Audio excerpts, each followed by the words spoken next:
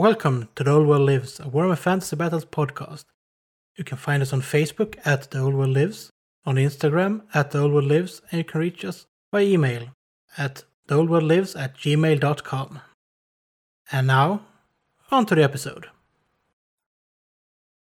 Welcome to episode 32 of The Old World Lives, a Warhammer Fantasy podcast. I'm Chris, and with me tonight I have Nicholas. Hello. And Jimmy. Hi, guys. And when we record this, it haven't been long since you heard our last episode, but that was recorded over a month, almost a month and a half ago. So I'm not sure anything has changed, but some crazy time warpage. But yeah, we haven't done that much in between. We've had some fairly consistent episode releases now, which has been nice. We've just been up to a lot of recording, but not that much gaming in general, I think. It's not too surprising. Yeah, where you live is going back into lockdowns, isn't it? Yeah, pretty much. Yeah, it's a kind of lockdown, and also the weather lends itself to sitting inside and talking more instead of doing stuff. Yeah, here it's been raining for almost 2 weeks straight. There was like one day when it was really, really nice, but then it was below zero, so it was just perfect. But other than that, it's just been like 11 degrees and raining. That lovely autumn weather. Yeah, same here. I love fall. It's a great season of the year. Yeah, it's a great season of gaming, if nothing else. Yeah. If at least during normal times, it's a great season for gaming. But yeah. But speaking of, have you been getting any other games in with your neighbor, Jimmy? No, I have not. So it wasn't that magical moment of having a gaming neighbor that we thought a month and a half ago. It was magical, but he works a lot. He's also into theater, so he has little time for gaming. And the little time he do have goes to Horus Heresy. Oh, fair enough. Fair enough. So it's something. You just need to show him some pictures of the stuff you're painting. Just get him hyped for fantasy. Yeah. Just lure him over. Just force him to build Mordheim warbands in his spare time. He does have he do have quite a few Mordheim warbands, but once you start playing Mordheim, you just want more and more and more, and then your life just goes into nothingness. Yeah, I've been starting to notice that. You just gotta do. It's gotta be a obscure Swedish reference, but you gotta do like the neighbor in Beck, and you stand out in the balcony, just waiting for him, and then just, do you want to come over for some more time? And then one day he will, and then won't be able to leave. It's gonna happen. Yeah, you have to get that neck brace and a nice robe to wear. Yeah. I do have the balcony in the right direction. See? It's meant to be. He usually do see me when he's walking the dog. See, he sees my forehead sitting on my balcony when I'm smoking my cigars or cigarillos. Just wave some Mordheim figures or like a town crier around. I could throw them at him. To be fair, it almost sounds like you're kind of hiding from him. Just saying, oh no, he's walking his dog. I'm just gonna go down below the railing and just pretend I'm not here. Oh, hi! I didn't notice you there. Yeah. So, Jamie, have you done any fun hobby lately? I'm painting dwarves as we speak. So not much other than just painting these guys, and I've been doing it kind of slowly, which is a bummer because I usually paint with such speed and finesse. Yeah, it's the unit that you've been looking forward to, though. So take your time. There's also other reasons because that just explains why I haven't painted, but let's not get into that now. Later. Yeah, you're painting the Rangers, though. Yeah. So some really nice models. One of the few metal regiments that I don't have for my dwarves. But you do have their predecessors. Yeah, the lead ones. Yeah. I do have the lead ones as well, but I need a few more before I feel them. How many do you have of them? I have 9 in total, and I don't have the old Bugman. Yeah. And the command group is included in that 9. Yeah, I don't have the unit champion, but I do have the old Bugman model, which I use as the champion. But you have like the guy with holding the axe in 2 hands as well. That's the proper champion. I forgot that there is a champion model, so I don't have a full command. I only have the banner bearer and the musician. There you go. I love the banner guy in that unit, though. He looks like I thought he was a Chaos Orf when I got him first. It looks so evil. His beard is so curly. Yeah, and he's got like 2 horns. Yeah. Downward. Ram horns. Yeah, downward bent ram horns. Yeah, but it doesn't have those large teeth, like the tusks that most of the old Chaos Dwarfs have, right? If we do have them, he's hiding them well. Yeah, snuck in the sneakiest ranger. Yeah. But they're lovely models, and I didn't notice that you did have great axes stuck under their crossbows on their back. It's like, what? Yeah. I just thought they had their hand weapons and the crossbow on their back. It's like, this is Yeah, news to me. they're so well hidden. I honestly didn't notice until I started painting them, and when I was getting around to painting the details, I was like, "Oh, there's a gray weapon here, just tucked in." Because you can't That's really even see cool, the actually. you can't see the like the head of the axe. It's so well tucked in. Yeah. Right between the crossbow and their love handles. Yeah. Proper dwarfs. Yeah, it's I'm looking forward to seeing the Ranger regiment painted up. I won't paint their shields this month. There's gonna be later because I'm gonna go freehand on all their shields. So you're just gonna batch paint all of the shields that you Yeah. have them. That Yeah. makes sense. It's like basing if you're doing something Yeah. more elaborate than standard basing as well. Are you painting the horn of Karakir? I might. I haven't decided yet. It might be the Bugman B or a beer keg, because I will field Bugman with these guys eventually. Yeah, his Bugman's bar was located close to Karakir, right? Yeah. Yeah, in just the valley. yeah. That just also means that more- you should get someone to build that brewery. Oh man. Just model it model it on the one in the dwarf book, Sixted. Yeah. Oh god, I love that scenery. Yeah, that was a great time for the hobby when that kind of scenery was in the books, and you say maybe you should build this. And I think wasn't there an article in White Dwarf about that as well, building it, I'm not sure, or was but it a web article? I wouldn't be surprised. It's a great set, nevertheless. Yeah. Yeah. Well, that's kind of all the hobby that I've been up to lately. So, any other of you guys been doing any hobby? Started painting a dwarf catapult that I bought, but then I realized that my Vallejo copper color had dried up. Oh, man.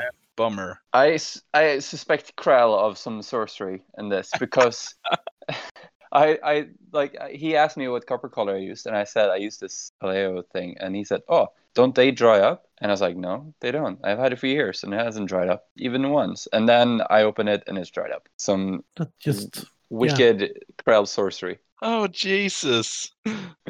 He spoke the curse. Yeah, and also is that the alcohol based or the acrylic one? yeah, the alcohol based. Yeah, they have a tendency to, if there's even the tiniest little gap, it just evaporates the alcohol. Yeah, it's so annoying though, because I had it for years. And then now when I needed it for like probably I don't need it for much more, but just need a tiny bit and it's dried up. But when I was doing some research on Bretonia before the Bretonia episode, and I was looking through the third ed army book, and then I just got so interested with all the crazy stuff that I looked through it some more. And then I found the baggage train rules, which were really interesting, but very convoluted and complex, like most of the things in third edition. But I thought that could be a fun addition to Games of 6th edition. So Go ahead. So I dug up some dwarf bits to use for like a baggage area in games as well. So I have assembled and primed them, and I'm gonna paint them later. Nice. I mean, using those kind of things could be great objectives or additional victory points for scenarios, if anything. Yeah. So I was thinking. So yeah, you there are the rules for how many crew you get or how many people are there and how it works. So like you have an area that's 6 by 8 inches and just a square, and within that square you have X amount of guys depending on the size of the game, and then they kind of being behind light cover. And then if the enemy captures it, they get a bunch of points. But the way you got points in third edition was pretty complicated because they started looting it, and then the rest of your army got jealous that they were looting it, so they had to take tests, or otherwise they will get frenzy and try and attack them. And the guys looting it had to take tests to see if they would stop looting it, if they could start doing stuff again. And there's a lot of rules. So I thought though that like if you attack this area and win over the guys who are there, or just unarmed regular dwarfs in this case, then you would capture the loot, and at the end of the game, you would score D6 times 100 victory points. Ooh, Because you don't know like what you looted, how valuable it's going to be. And if you're playing against orcs and goblins and you loot their garbage train, I mean, no one knows what kind of lucky loot that you can find. I mean, it could be anything because they are looters themselves. So it could be relics or just hordes of teeth. You just don't know. Yeah. I got the from the Battle Skull Pass. I got the tied up dwarf that I'm gonna give to my orc and goblin friend that he can put in his garbage train. So if I capture that, then they'll rescue the dwarf, and you get the free Slayer in the next game. Yeah, exactly. Yeah. No matter what you're playing, if you're playing Kislev, you get a free Slayer. If you're playing Dark Elves, you get the free Slayer. I mean, using Slayers in that kind of way could be kind of fun. Yeah. Like, there's a Slayer roaming up in Kislev. Of course, it's gonna join the army. Yeah, and maybe if he's still alive at the end of the next game, you get a deduction of victory points. Yeah. So just spurring you to actually throw him into the enemy monsters. I mean, if he's alive, this should be a rule for Slayers. If they're alive, they give victory points to the enemy. Yeah. This should be a rule. I mean, you want them to die. Yeah. But didn't Flogger say that they have some kind of rule like this in their army list? Like if they're killed by strength 5 or higher, they don't give up victory points? Ooh. Should be in the regular rules. There is something like that in the Storm of Chaos book, yes. Yeah. I'm not sure exactly what it is, but I think you have to kill either all of them or not too many of them, because then you won't get any victory points, because they deduct victory points and like that. And there are some rules for baggage trains in the General's Compendium as well. Yeah, some scenarios for it. Yeah, and that could be great, since you guys were talking about narrative-linked campaigns earlier. Just have like a raiding scenario where you go after a baggage train or something like that.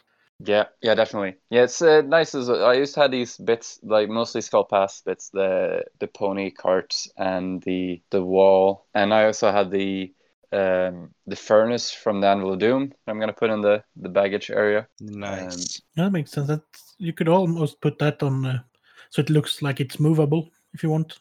Quite easy. Yeah. It's like putting on some rocks or a pallet or something. Yeah. For field repairs, I mean. Yeah, so it's gonna be nice to use get some use of these, and I think if nothing else, it'll be nice to just bring them to a battlefield and just make it look like this is where your army is staying for a night before the battle. Go ahead. I was gonna ask, didn't the plastic miner kit come with one of those ponies as well? Yes, it had a different cart as well. I don't have that one. I have one pony and cart. I sent the other one in a trade with Jens, but I have one pony and a cart left if you want it. I mean, you can get it if you when and if you get here, you can just have it. You can never have too many ponies and carts. I have 2 already. One I've separated from the cart, so I was gonna use it for a unit filler, I think, but then I didn't. But I can use that pony to drag other things as well. Like use it to drag some war machines, for example, if I want to do that. Do a dwarven version of the Galloper guns. Yeah, why not? Yeah, it won't move faster, but it'll look cool. Yeah. I can also say that Mantic have actually released one quite cool thing, because it looks almost in the style of Warhammer Reckoning artwork. They have a mine entrance for dwarves. Oh, sounds cool. So you can either have it standalone or fit it into a hill or something, and then you can make a mine encampment with all of those ponies. Nice. I'm gonna Google this and see if I can incorporate it into just Google Mantic mine entrance and you get it. You can also get the lovely photo of abandoned mine from Mantic Games, which also looks nice. Yeah, at some point I'll have to build a dwarf table. Yeah, I was supposed to do some gaming as well 2 weekends ago, I think it is now, but it got cancelled because, as Chris said earlier, we're moving into a semi-lockdown here, so you can't meet people outside of your household. Pretty much. And it's probably for the best to just keep it like on the safe side at the moment. Yeah, but I want to play Warhammer, damn it. Yeah, given how it's been for parts of this country as well.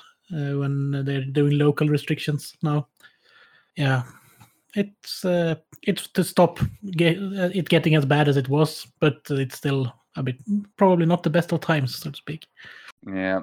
Other than this, I have done nothing else. What have you been up to, Chris? Destroying an Eldar. Sounds perfect. And turning it into a quite magnificent mage, if I can say so myself. I'm really happy with that conversion. It'll look so great. I have to thank my friend Daniel, because he's the reason I have had like half of the bits for that conversion. He's just been sending me every 6 months. Here, have a box of bits that I don't use, but it's just the best. So Nice. Thank you. Yeah, you did a great job de-Eldaring it and keeping the elf aesthetic to it. Yeah. Yeah, but that was quite good because this was the multi-part plastic Eldar kit. So given how the new kits are made, they basically have like layers upon layers of details on different parts. So the worst part was to get rid of all of the wraith bone on the chest piece. I've seen a nice conversion by a guy that I can't remember right now, which is quite bad, but he inspired me to make this out of this model actually. But he just replaced the entire chest piece. I just carved off everything and resculpted it. Nice. To make it look a bit more like cloth. But that's a nice model.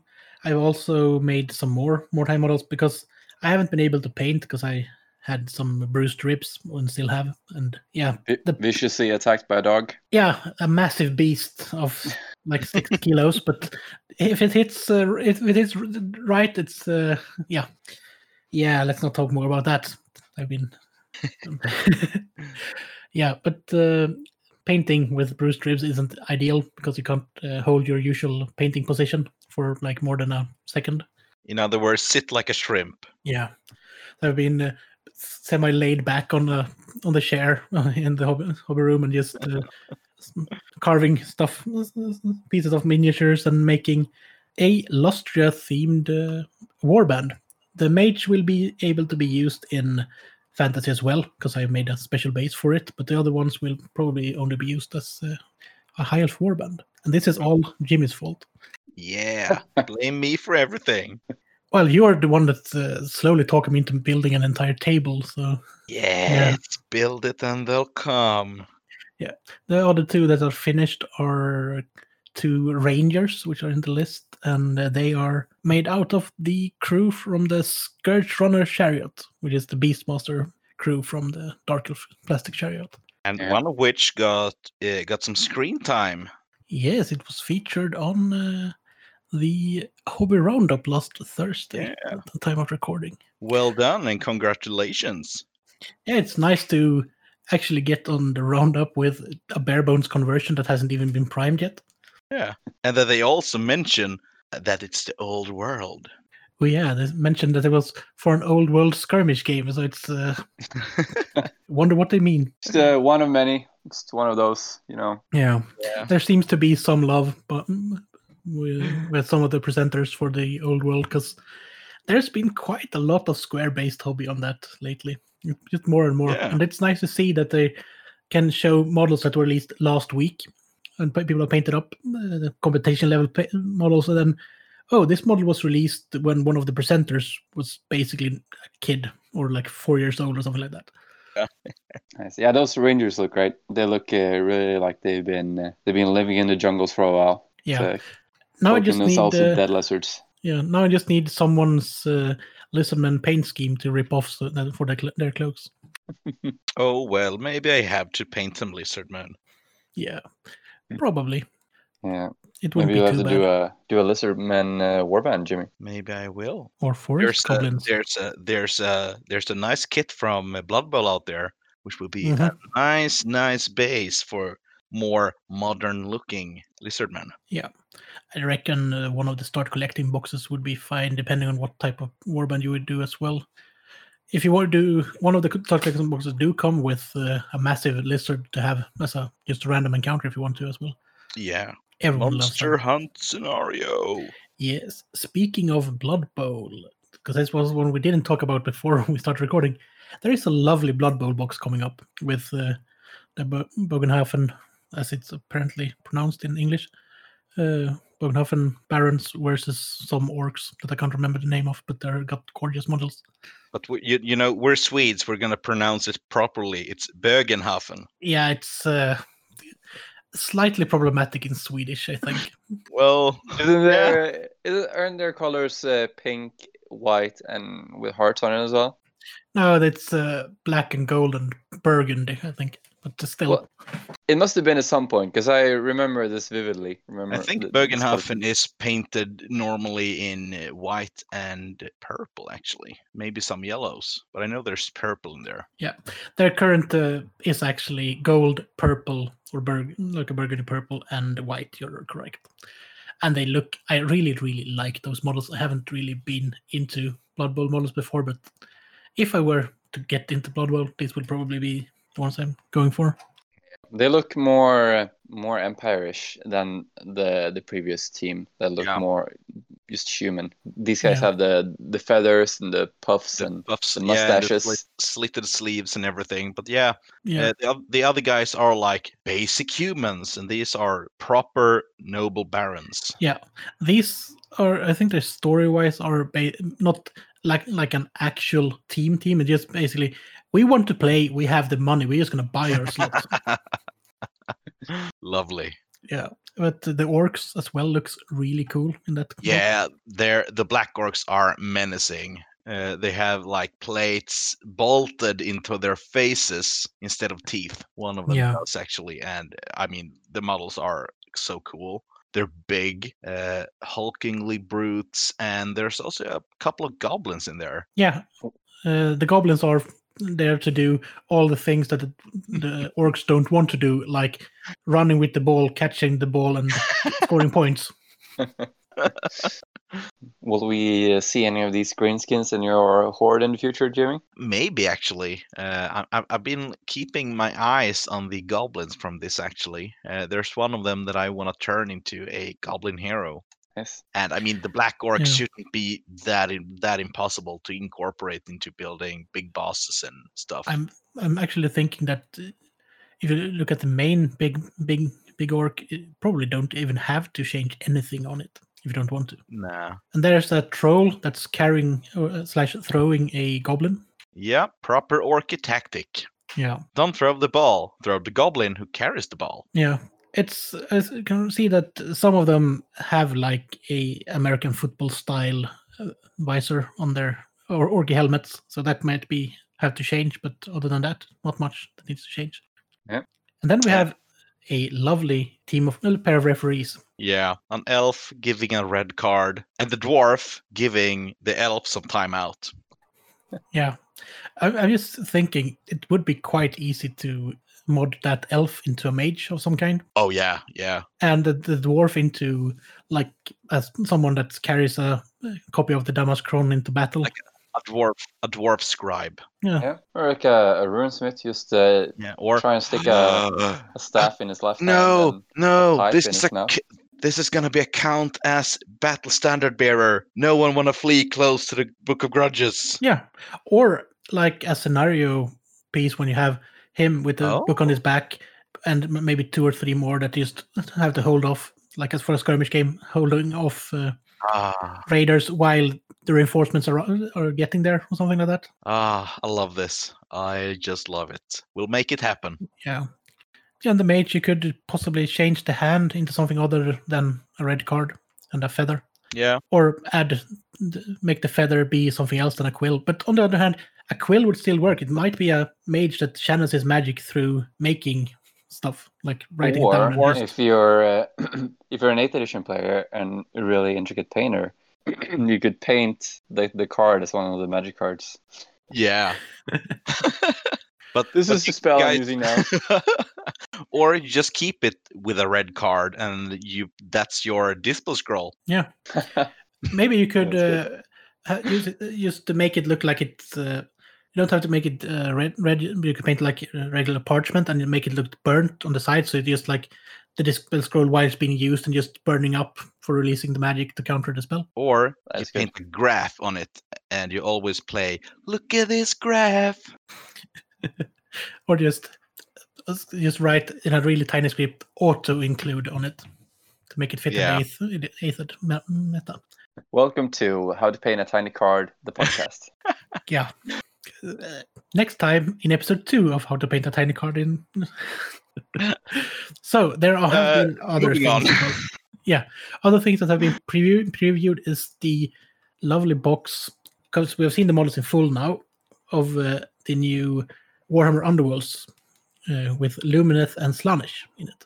Yes, they look amazing. Perfect models for alternate heroes or, for me, skirmish projects. Yeah, and they have, even though people have actually asked this, we haven't worked with Games Workshop to put an owl on the mage, but have been asked that. Yeah, it's a nice owl. Yeah. Yeah, well, I'm thinking the mage could easily be used in fantasy. Just need another base and maybe a head that doesn't look like it's scared. I think that's just because they paint weird. Yeah, that's the new kind of eyes for the Lumineth as well. They paint them a bit different than the old elf eyes. But there's a good base for a mage, or just rebase it and you have a mage if you don't want to do anything. You have the Moo head guy. It could be a really cool... Skip.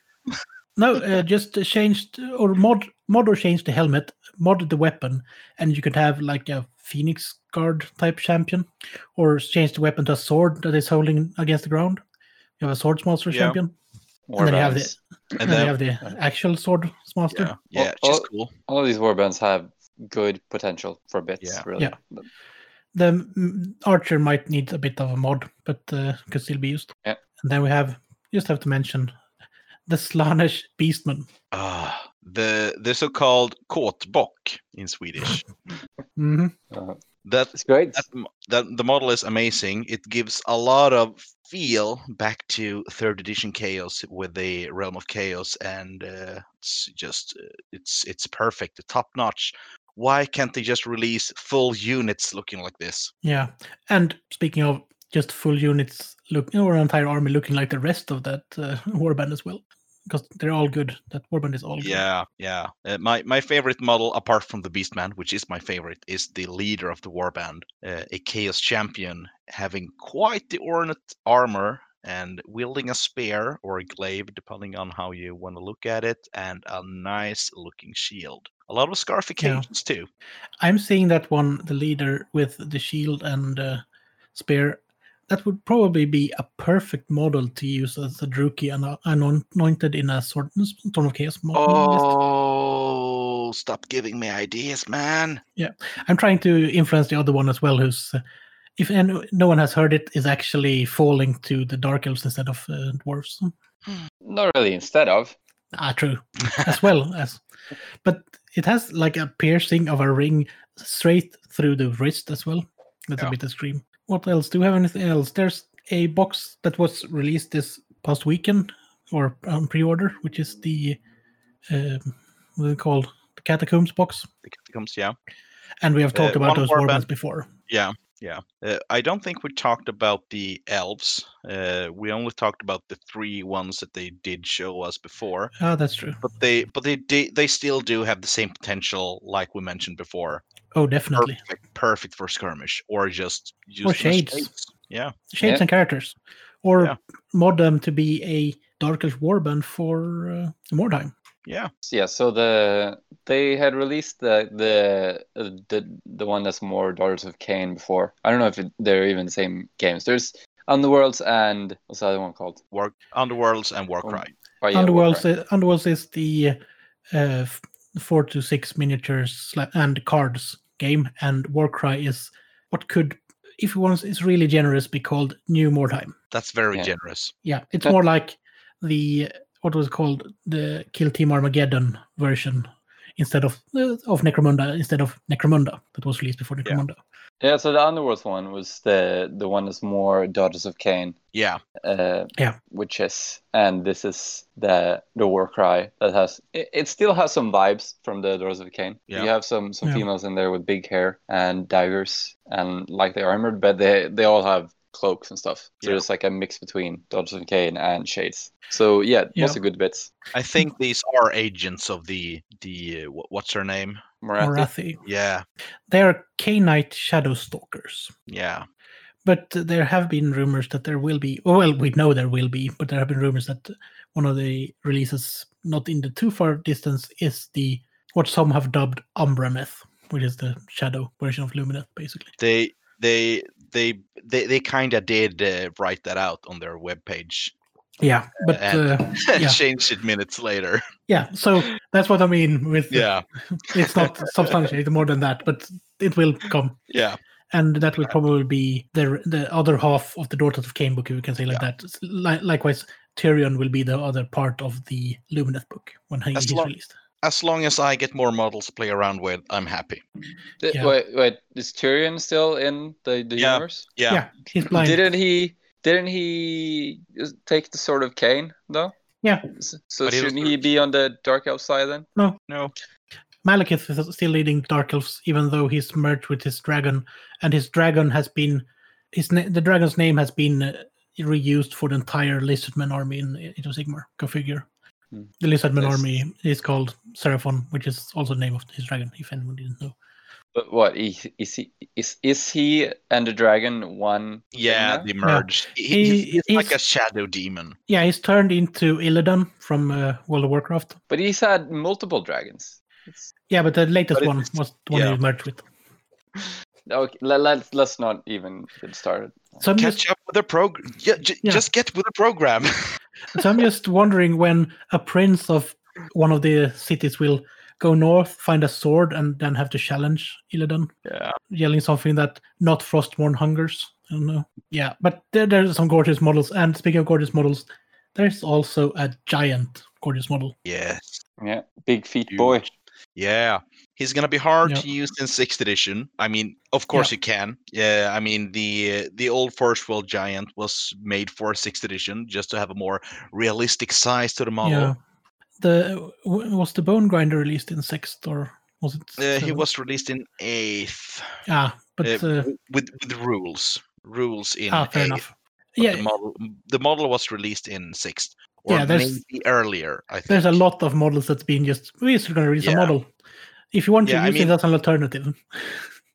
Yeah, the same goes with the huge demons from Forge World. They were released as greater demons at first, and later they became greater demons. I don't know if you remember the Forge World Galrauch.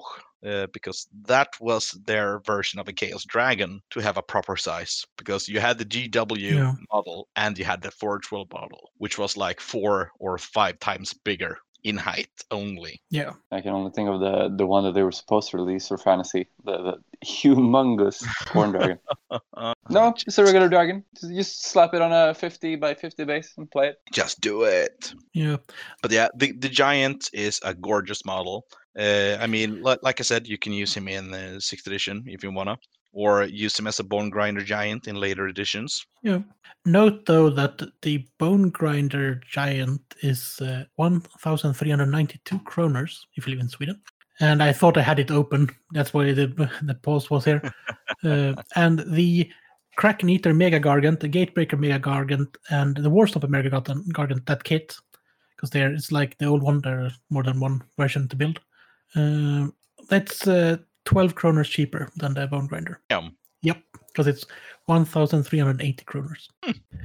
So if you really want a Bone Grinder, you could just buy the Bone Grinder and not use it. But if you want to use plastic, go with the Majestic Mega Gargants.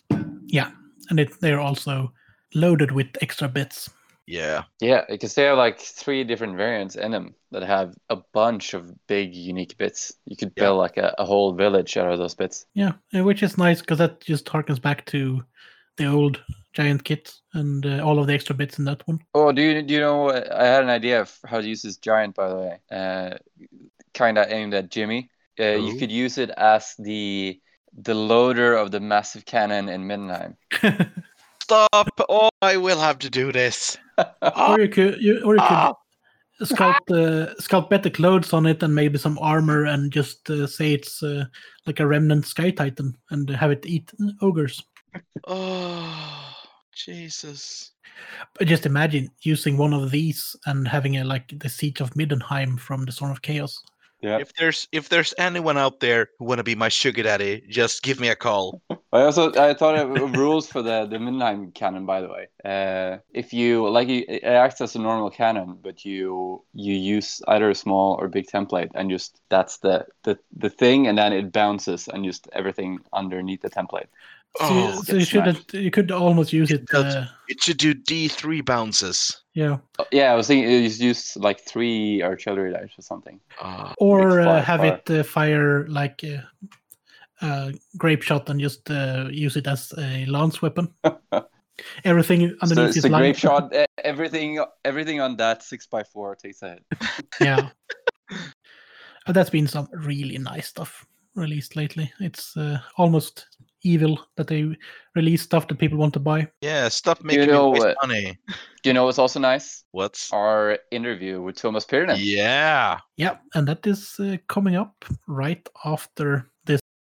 And here's a few words from our sponsor, N-Splitter, noted orc strategist. Stunties hide on the ground, and Pansy Elves hides in the trees. That's why I prefer Yayumis. They built so there are low rocks with holes for coming and going through. They build some on hills where you have to climb a bit, but at least they's in the open where a lad can't get at them. So you can lob a few rocks on the walls, bash through the holes and get in there and nick all their gear without wondering if the roof is gonna fall on your nut or if you're gonna fall off a bronze. I like bashing Yumi places. Only they don't call it a bashing. They call it a siege. And welcome back. And as we mentioned, we have our returning guest here today, and it's Tuomas Pirinen, and we're going to talk some Warhammer. Tuomas, take it away. Hello, this is Tuomas Pirinen, and I am a game designer. I've been doing this for far too long, 25 years, I think the last time I counted. It's starting to be a bit scary to count it all. And those people who listen to the Old World Lives would know me most likely from my work on the Warhammer Fantasy Battle 5th edition, doing army books like the High Elves, and working on the others like the Dogs of War and the Bretonnians and whatnot, and then writing Mordheim and for Games Workshop, working on the Warhammer Siege and a lot of the scenario packs like Circle of Blood and Tears of Isha, and then of course the most importantly the subject of today's interview, I'm led to believe, I wrote the Warhammer 6th edition that the 6th edition Facebook group calls fondly as the People's Edition. It's a title I'm very proud of. Yeah, it's also been called the King of Editions, the Editions of Kings, very aptly. Yeah. I mean, and it's an important difference.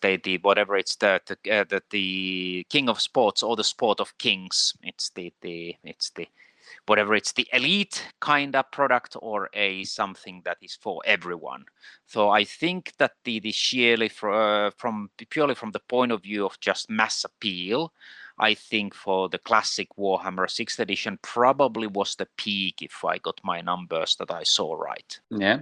So people that have listened to our show before will recognize Tuomas from our Mordheim interview as well. And if you haven't heard that, you should definitely go and check it out. Even if you're not a Mordheim player, it's a great episode and it's a great interview.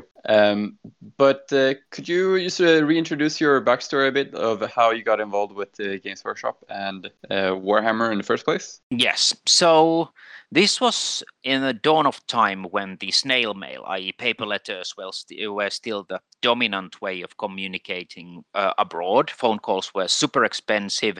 It took literally, when you wanted to download your emails, it took hours to get a bunch of emails downloaded.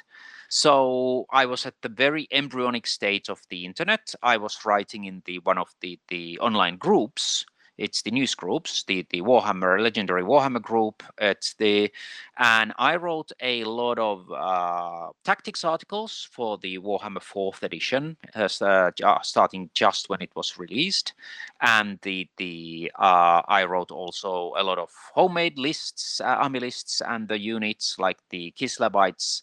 And it was during this embryonic stage of the internet. It was Joyce Johnson, the game designer of great renown, who is still at Games Workshop, who is the probably best known, if you look outside just GW hobby for designing one of the true classics, Blood Bowl. Still an absolutely splendid game that has stood the test of time.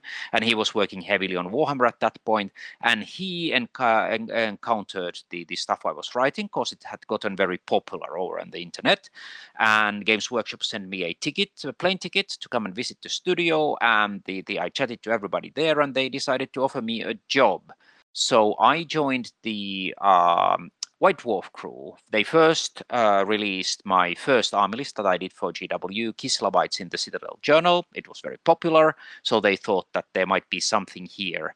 Now, everybody at that point, when they joined the games design team, they first did a stint at White Dwarf, which is very hard work. You have to produce a lot of stuff in a very short period of time. You learn about photographing models. You learned about writing quickly and the writing a clear, understandable articles, hopefully. And I was there for a sort of a half a year, a bit more, before I was promoted into the game design group, where I joined Andy Chambers, Joyce Johnson, and the Nigel Stillman is the doing games design, is the working on Warhammer, and we were all under the overall direction of the legendary Rick Priestley, who wrote the original Warhammer 40k and Warhammer Fantasy Battle, who really taught me everything I know about game design. I must warn your listeners, though, this is not a way you're going to get into the games business. Like, I am the only person in the world that I know that had this kind of Cinderella story, which I have to say is probably completely down to blind luck that Jervis actually read my stuff online. So please do not think that this is a valid career path. As most of the time today, you have to go to a school and study game design if you want to make it. So you said that you started writing articles and army lists for 4th editions. Is that when you started with Warhammer, or did you play previous editions? No. I played 3rd edition, and I played role-playing games well before that. So I was familiar with the White Dwarf when it was still heavily a role-playing game magazine. But at that point in Finland, it was extremely difficult to get any models or any of the rule books. I was one of the first customers of the Fantasiapelit, which is was the first shop ever to sell RPG and miniature game stuff in Finland, and still the dominant one over here. So I played 3rd edition, but there was nobody to write anything to. I mean, none of us had computers to begin with. I would have had to write it by hand on paper because there were no computers. And there was no internet, so there wasn't anybody to show it to. So it was a combination why it was the 4th edition.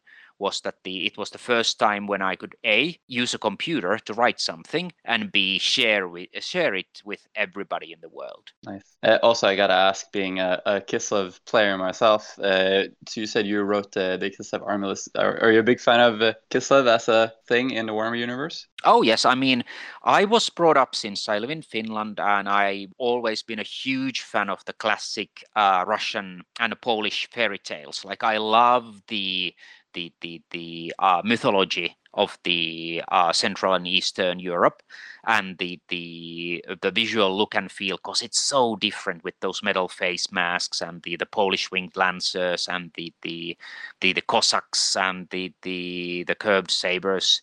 And it's something that has been very underused. Most of the fantasy tends to be medieval Western Europe, which I love too.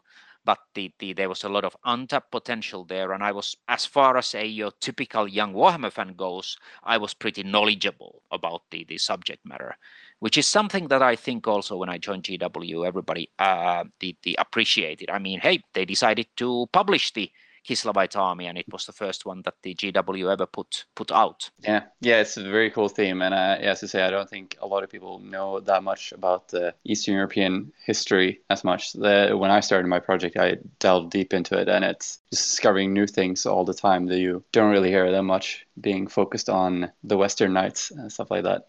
And also visually, like I would recommend to every one of your listeners, look up artist called Ivan Bilibin. I'll send the the spelling of the name later, so you can share it. That is the classic artist who made the seminal pieces of the Russian fairy tale artwork. Just stunning stuff that somebody really should do an army that is based visually just on his stuff, because it's the best there's ever been. Okay, so getting back to you moving to England, did you get drafted to start on the 6th edition pretty fast, or how did that happen? No, I was I was still a long time with the 5th edition. It's I worked on a lot of the army books. I rewrote the whole High Elf army book, almost my favorite army, but it was the 4th edition list was legendarily weak. It was one of the first ones, and it really wasn't written to be competitive, but it had the best background in my mind, some of the best stuff Bill King has ever made. And at that time, I was then so well established as the Mr. Warhammer at the studio that after especially I wrote the Realm of Chaos and the Vampire Counts books for the 5th edition that were both very big hits, that the project was handed over to me. I'd done also Warhammer Siege and Mordheim at that point, so my credentials were well established at that point.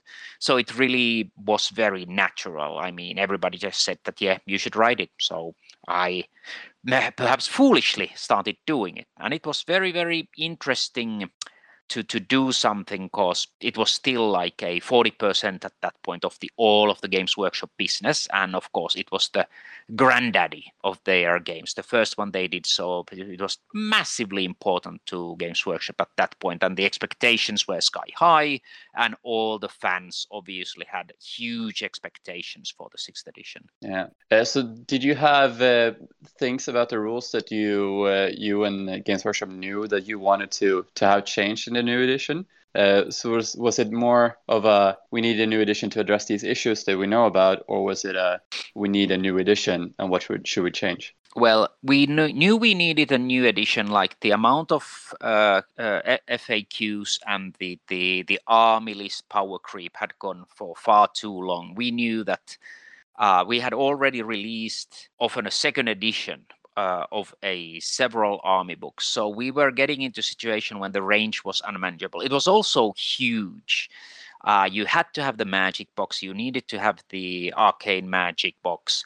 If you want to play sieges, you had to have the siege book. So it was also very hard for anybody to begin the hobby. So part of this was to fix the rules, balance the army lists, and they put them everything in a single book. Because we also found that if you think about you are a kid in England and you want to start Warhammer and you want to have like the full experience, well, you need the basic box, you need the siege book, you need the magic box, you need the arcane magic box, you need the army book for your army, and really Games Workshop core business, like where the money comes from, always was the miniatures. It was not the paper. So we were working against what we wanted, that is the people starting to play the game and get into the hobby.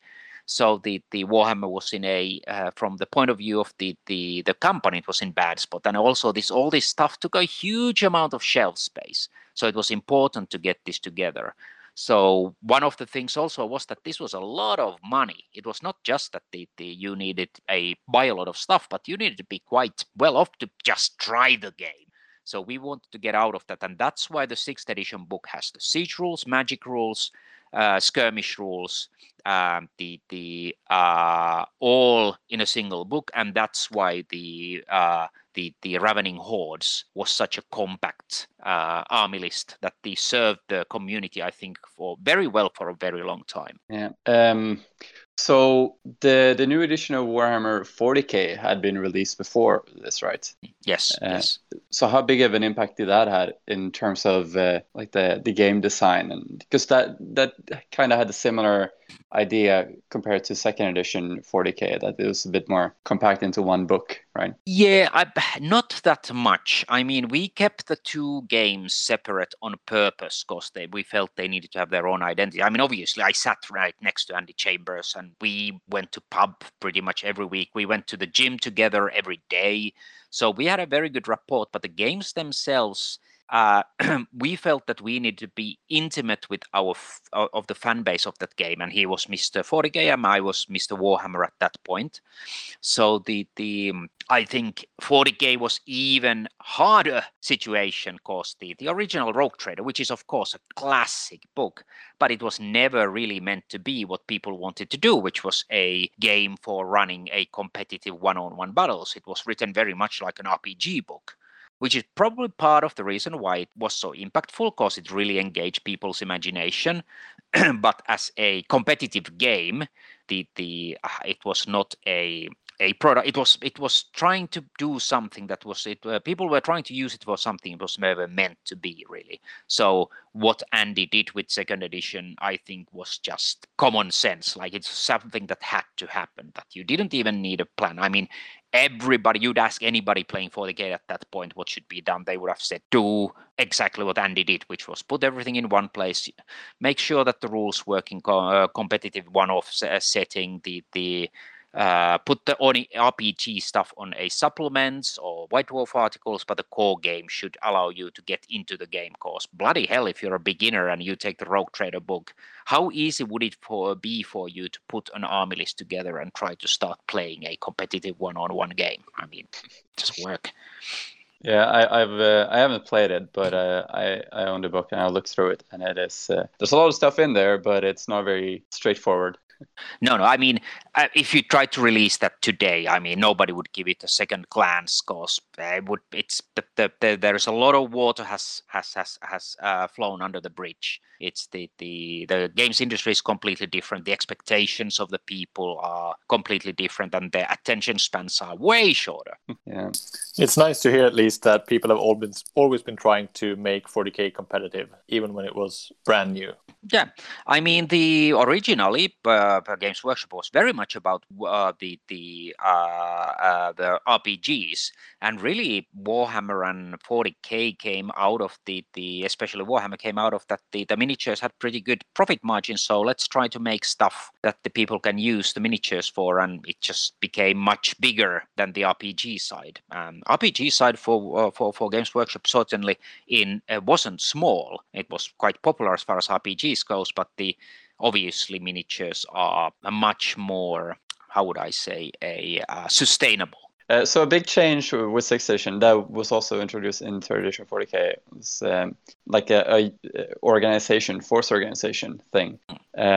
Was that an idea that had been floating around for a long time for fantasy? No, or rather it came from that we looked at the people coming to fight in the grand tournament, that they had literally armies of 8 models, and that really didn't, from our point of view, it didn't feel like they were playing Warhammer. At that point, we all were fans of the mass battles, and it didn't look like there was a mass battle going on. There was just 8 models on the 6x4 table, and you couldn't even see the bloody army because it was so small. We didn't feel it recreated a feeling of an epic fantasy battle. It was like a very small skirmish game. So the organization came, and also, I mean, everybody heard about the Hero Hammer on the 4th and 5th edition, and especially Rick was not a big fan. It's we all remember the Savage Orc Warlord with 16 attacks or something hideous like that, which meant that the rest of the army was there just to fill in the forced 25% of the entire points value, and nobody found that really satisfying over at the design studio. There are fans of the Hero Hammer, and I totally get it, and I think you still could do a very heroic army, but we felt that if you are making your average Bretonian army and it has hardly any knights, or a wood elf army and it has no wood elves or archers, then it doesn't really feel like you're living the fantasy. So it was very much about, in a way, recreating the lore of the old world on battlefield. But I did it on the fly. There was no long-term plan. I just looked at the problem and came up with a solution. I showed it to Rick, and Rick nodded once, and that's that. That's fantastic. So another big change from 5th edition, not so much the rules, but the feel of the book. For example, all the art is in black and white compared to the very colorful pictures in 4th and 5th edition. Yeah. What was the thinking behind that? Yeah, so that was it's called a Mordheim effect. It was John Blanche, the legendary John Blanche, was my art director on Mordheim, and we really said that right, we'll finally let John do what he wants to do, and we already started this with the Realm of Chaos. That was already in that vein, and we went to the grim dark and the gothic and eldritch kind of feel. And at that point, we had Karl Kapinski, we had the Des at the studio, Toby, obviously John himself, Wayne England, and all of those guys. What they wanted to do was to do a carry on with the spirit of the Mordheim and make it the world feel more gritty and realistic. At that point, also, Games Workshop had gotten in a point where the audience had gotten very, very, very young. And we found that this did have an impact on that if you have very young people coming to the shop, they really, I have nothing against, say, 8-year-olds, but they obviously can't spend a lot of money because they don't have it. So that wasn't good for the business either. So there was maybe a little bit of correction there, but really it came mainly from the passion of the artists. And that the heads of the studio at that point, and of course Rick, who was a board director, went that let's go back to our roots. And if you look at the cover, the awesome cover that with the shield and the hammer, it all sort of has that craftsmanship like feel to it. Same thing like when I wrote the background, it's I wrote it from the point of view of somebody in the world, and there was a lot more of the original grimdark also from my Warhammer Fantasy roleplay days. But again, there wasn't a board meeting with the directors. It's really was a design studio driven initiative. Nice. Yeah, that's very prevalent.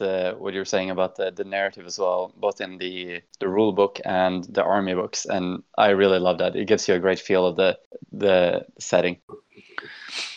Yeah, I mean we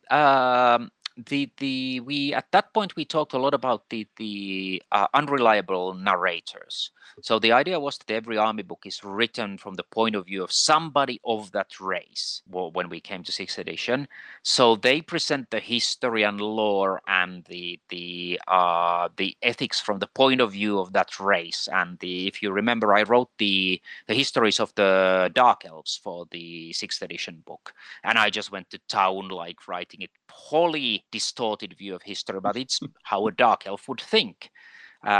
Which was kind of schizophrenic, since I'm such a huge High Elf fan, so I had to take the view of the enemy.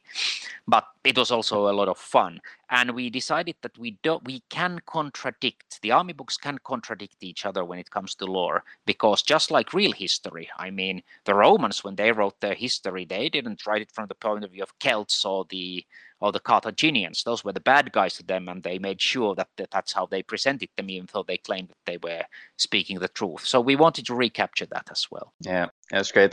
For example, I love the dwarf book where there's this guy Redmayne sitting in a tavern, just berating all the youngsters in there and what really happened. And the Empire book where there's this guy telling the story to someone, and then while he's telling it, he's recommending some books that he just happened to write on the subject for a low price of just a couple of shilling.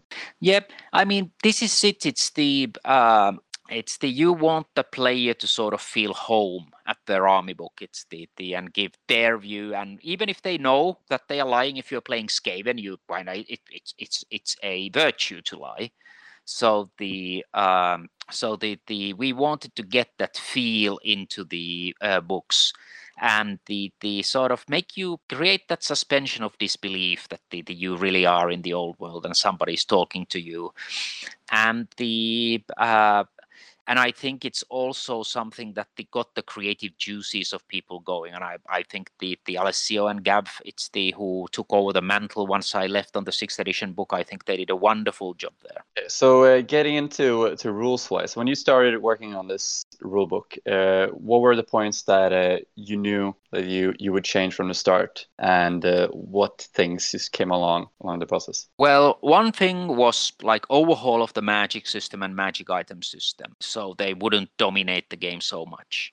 Overhaul of the hero system and the things like frenzy, so they wouldn't tilt the battle so heavily in favor of the individual heroes and monsters versus units.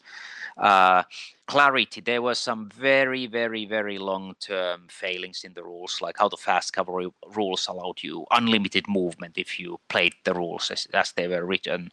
So there was a lot of cleaning up to do. But I also wanted there to be a whole feeling of a whole game when you buy the book, that you don't need anything else. So that's why I took the siege rules I had written for 5th edition and upgraded them for 6th. Same thing, I took the Mordheim and made a 6th edition, the skirmish rules. But really the biggest changes, because we did have orders that Warhammer is a classic game. And the people were asking us not to go to the drawing board. They wanted it to be Warhammer. So my changes focused on the systems that people didn't like the magic system. It's the force organization and the heroes and the psychology, but the core system of movement, shooting, hand to hand. It's I clarified, I cleaned up, I rewrote things that were unclear or didn't work. But it was also important that the people who spend a lot of money and time collecting their armies, that we would not make rules that would invalidate them. When the 6th edition was released, was there an outrage of angry gamers emailing you about having destroyed the game? Everyone was happy? Not everyone, of course, but it was very well received edition. I think that because it harkened to a bit more mature look and feel, and it fixed a lot of the rules irritations that the veteran players have. Those guys are usually the most quarrelsome. And we just happened to be that the things we wanted to fix were the same things they wanted to get fixed. So I think that that helped with the reception. And I also think that the biggest problem really was the Ravening Hordes, which nowadays is probably the most fondly remembered part of it. I wrote that the first version of that in 2 weeks. Then Alessio and Gab took it and they did a revision of it. But the people thought that, oh, is this it? Even though obviously it was communicated multiple ways that there are gonna be full army books, but the word didn't get around. But nowadays, when you ask people what's the best thing about 6th edition, a lot of people say it's the Ravening Hordes. Yeah, you can really see the flavor of 6th edition coming from the Ravening Hordes book. I mean, you got basically all the 6th edition books mashed into one, with few changes from the first Ravening Hordes book to like the Empire book. There's, I mean, the great swords are a bit different, but I'm guessing that's because they got new models. But everything is basically the same. Points cost are basically the same. Yeah. I mean, we did a quite a lot of playtesting, me and Alessio, when we were I was working on the Ravening Hordes, and he was helping me along. I actually did Ravening Hordes. The first version of it is outside the core hours. I did it as a freelancer for Games Workshop, even though I was working for them at the same time. But there was so little time that I had to start working overtime. And Rick, to his huge credit, said that no, you're going home once you've done 8 hours of work, and that's final. If you're gonna do freelance work, that's fine, but you are not doing overtime. And he was adamant about that, and I respect the hell out of him. But the Ravening Hordes really benefited that all the army lists were written at once at the same time and play tested against each other at the same time, which meant that the getting balance right when you have every single army on your fingertips at the same time without having to worry about any of the future books at that point, because they don't exist. It's I think it really, really, really helped. So speaking of future army books, did you start planning those right away, even before the edition was released, or how did you plan those out for throughout the edition? Oh yeah, oh yes. I mean, we were already like the writing stuff for them, gathering ideas. Of course, me, Alessio, and Gab, who were doing Warhammer at that point with a couple of assistants, we were immersed in Warhammer. So and Gab was like the studio's biggest dwarf player. So if you asked him what a dwarf book should be like, he could just rattle it on there and then. So we were not that concerned about the getting the books done. Of course, the Ravening Hordes was a great base. We knew what we wanted to do, so it was more sort of for the production and especially the model sculpting to align with it. It's the so there was a high degree of confidence about being able to produce the books, and we've already done a lot of playtesting with the edition. How long did it take when you started an army book for the rules and the sculpts to align? Like, how long did it take to make one army? It's 3 months was the usual length for the army book production. For sometimes there were changes. Realm of Chaos took a lot longer. That was 6 months, and it was a really hard work. But then the Vampire Counts book I did in 6 weeks because there was this was due to the schedules, and we wanted to get the book out, and the miniature line production was aligning at that point. So it varied, but 3 months was a good rule of thumb. How long it took to write the book, write the background, do play a lot of test games, and the work with the sculptures and artists, so that we would get the art and miniatures done. Okay. I knew you left Games Workshop when 6th edition was still the edition played, right? I left it when the 6th edition, just after it released, a little bit after that, yeah. So what army books did you help write? Oh, I worked on the Dark Elf list. The Gab took that and worked on it. In the obviously Beastmen, I had done a lot of work for that already. There was my High Elf notes. But really, the biggest thing was that we've worked on the Ravening Hordes and the much earlier. And like you said, that was really much a basis for the gameplay side of things and the magic system. So you could say I worked on all of them and kind of none of them at the same time, because at that point somebody else became the point man for each of the army books. So I would say that I had my finger in all of the pies. But led the foundation for all of them, pretty much. Yeah. But taking nothing away from everybody else. I mean, who wrote the dwarf books? It's absolutely the guys who were there after me. Same thing for Dark Elves. But you will also, if you've thumb through the books, you will see my name in the credits, so you can see where the guys took bits and bobs from what I've done. So which contribution to a faction are you the happiest with? For the 6th edition, I gotta say it's probably the Dark Elf stuff. I mean,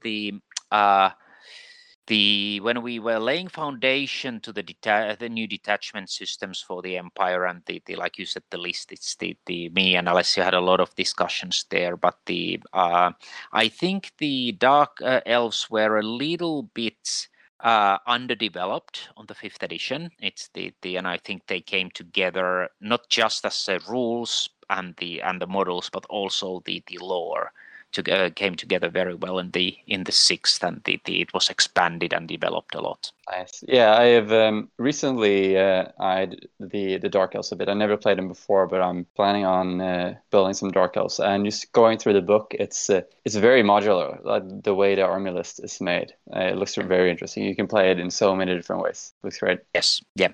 And this was also like the one of the really important things when making an army is that you have to realize you can't just make endless amounts of models, except if you're making Chaos, because it's so popular that the people buy everything you make for it.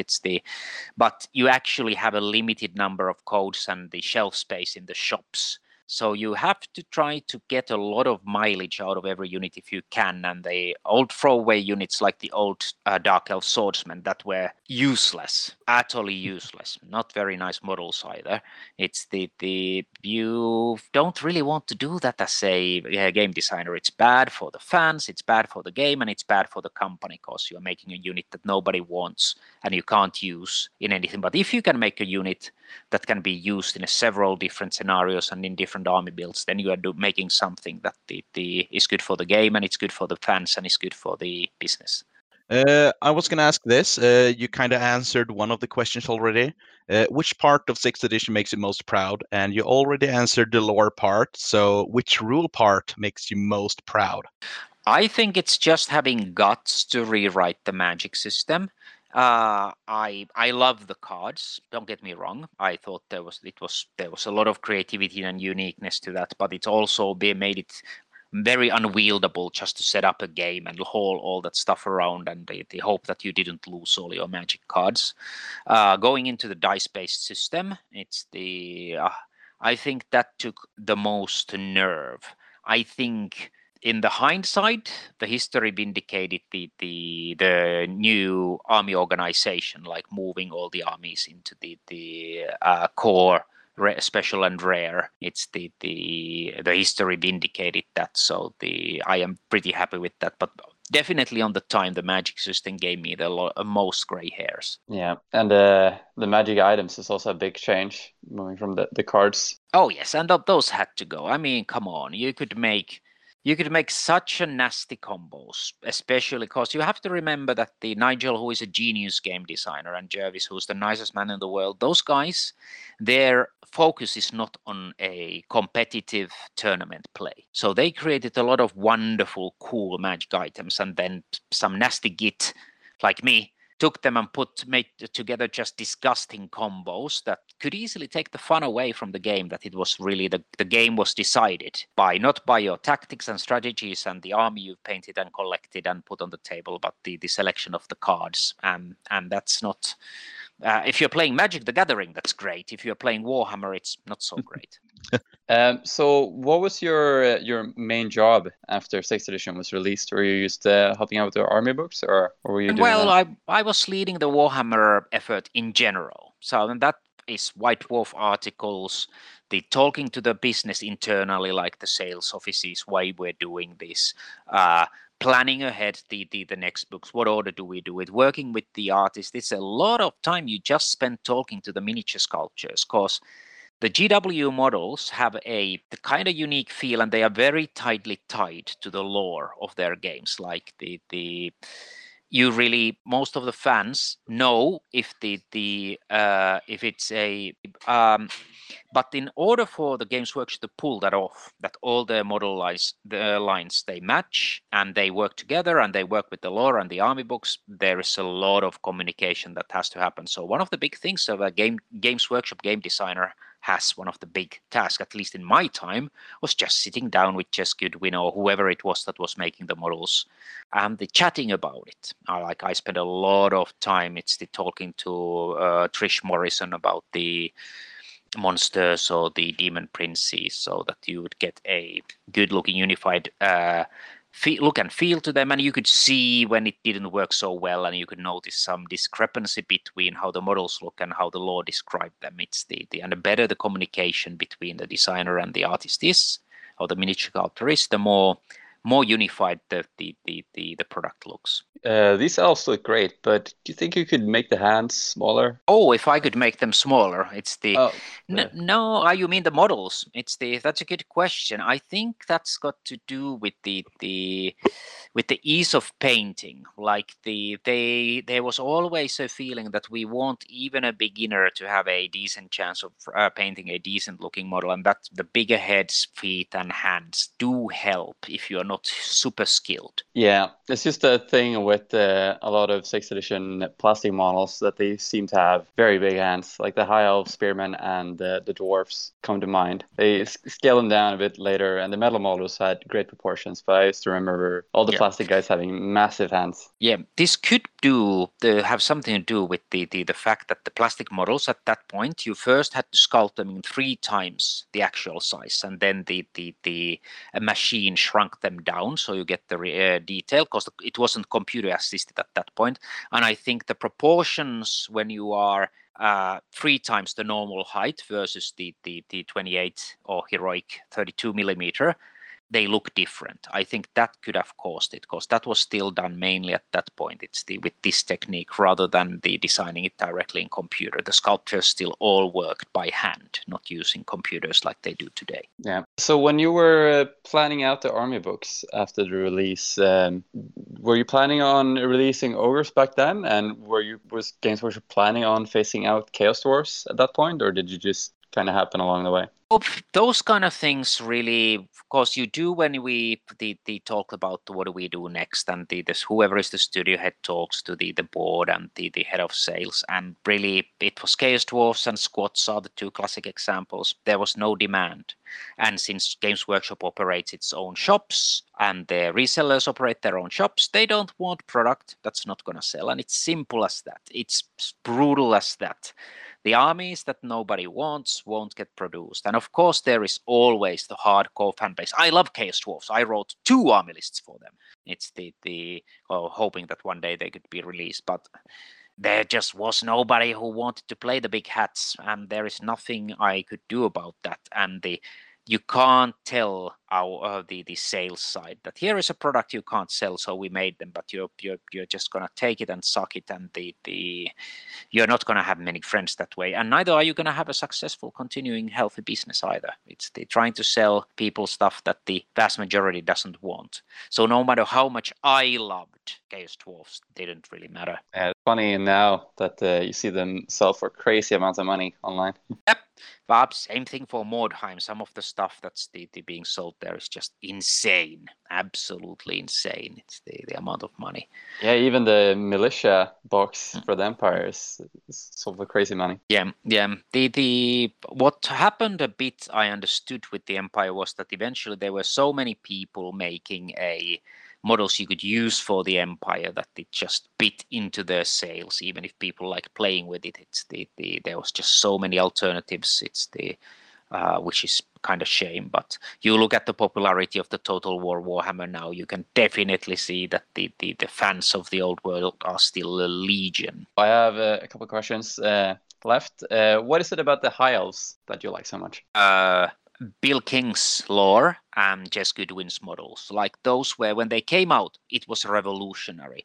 You had never seen anything like them before. Like they were completely out of this world, and like there was nothing like them. Today, obviously, you see hugely intricate, detailed models left, right, and center. But at that point, it was a paradigm shift. And also from the point of view of the quality of the writing, because Bill King is a real author, like a really good writer. Love the man. It's the great guy. His Trollslayer, the series is classic, of course. He wrote stunning work for the High Elves, which I really, when I was doing the High Elf book, and they asked me, do I want to rewrite the faction? I said, no, it's perfect. I'm not going to change a letter. I'm going to add stuff on the edges and build up on it and take the stuff that he mentioned. And they take the characters from my own Warhammer Fantasy roleplay campaign, like Korhil and Belannair and Alithanar. But I'm not going to change a word because, quite frankly, I know Bill is a better fiction writer than I am. It's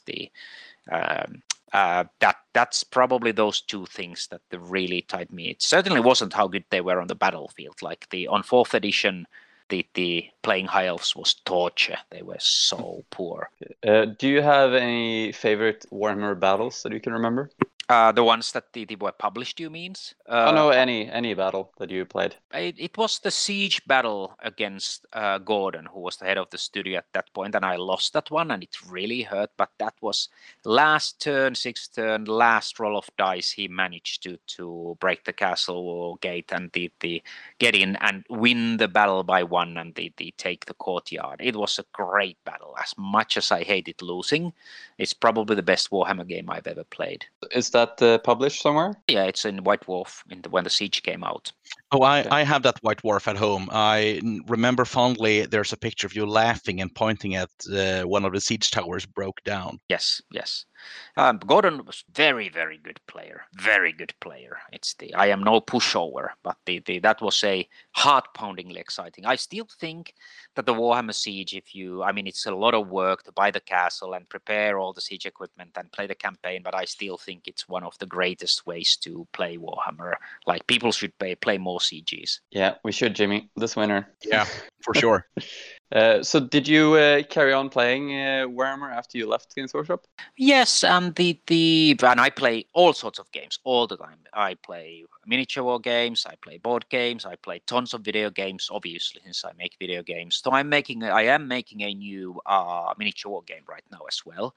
And I get a lot of invitation to conventions, and there is Mordheim and Warhammer there, and I will pick up a game because a lot of people want to play me, and I love playing games. Do you guys have any more questions? I have a final one. So, knowing what you know now and knowing what you knew then, what would be the top 3 changes if you could turn back time? I would have made, it's my holy grail that I'm working on right now for my own game, but I would have made a campaign system that really sticks with you. That's something that you can really feel, play over a year or so, and really invest in your army and build it with you, and they still allow any newbies to join in the middle and have competitive battles.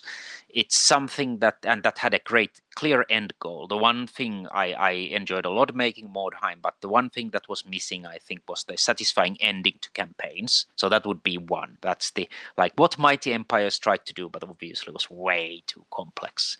And I would have probably I would have made it alternate activation. It's the rather than you go, I go. Now, obviously, at that point, this was not an option. If I'd suggested that, Rick would have just said that oh, come on, Tuomas, you're such a joker. We are not going to ruin a classic game. And he would have had good reasons to do that. But if I wouldn't have to care about any of that, I would have made it alternate activation. I think an initiative system or a leadership-based system or even a card-based system, I think it would have made it much more exciting. And I think it's bizarrely, I would have allowed a little bit more Hero Hammer. It's I would have made that there'd be a big downsides if you go down to a very small force, but maybe I was a tiny little bit restrictive.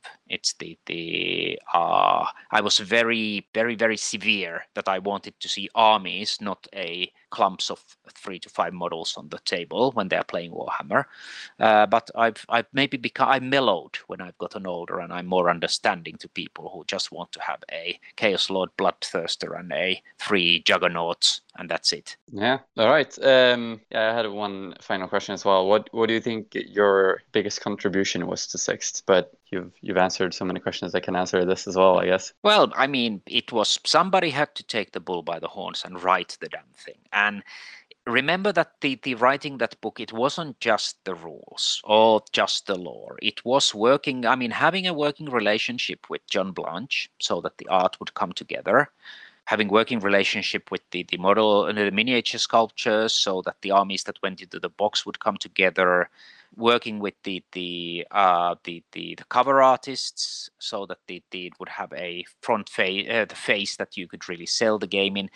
Leading a project like that is much more than just sitting in a corner and typing some words. So just getting the damn beast out on time, to a budget, on a schedule, and the communicating it to the rest of the company and the fans. It's I think the biggest thing is its longevity. Like, I am stunned how many fan sites and Facebook groups and the Reddit channels there are for the 6th edition. Like, it's really, really unlike any of the other editions. It seems to have stuck with people. And in this profession, that's what you live for. You want to make, like, do that when you were a kid and you played your first role-playing game or Warhammer game. It blew your mind that something this cool could exist, and you're hoping you can give that kind of memory to somebody else. That's what gets me out of the bed in the morning to make games. So that's what I live for, and it seems like the 6th edition had a little bit of that pixie dust, that magic that makes people remember it. Yeah, it's truly fantastic. You did a very good job on it. Well, thank you very much. Okay, do I have anything more, or should we release you to carry on with your evening? I just want to say one thing to the 6th edition fans. It's the if you check my designer page, it's the ping me there. I am working on a new the miniature war game, and no, I'm not planning to challenge Games Workshop because that would be silly. I'm a single person, but there are some things in it that the even if you are a dyed-in-a-wool Warhammer player, that you could find interesting and useful. So I could definitely would welcome more playtesters and more people chatting about rules. But I'm open. You want to talk to me about 6th edition, by all means, come and visit my page and say hi and ask anything you want. We'll make sure there's a link to your page when we put this episode out, so people will have an easier time to find it. Excellent. Thank you so much. Well, thank you so much for coming on. It was great talking to you. Excellent. I really enjoyed it. And thanks to all the fans, because at the end of the day, there is no point to my job if there are no players. So you guys are the other half. We who make the games are the other half, and you who the play are the other half. And we can't exist without each other. There wouldn't be this awesome hobby without you.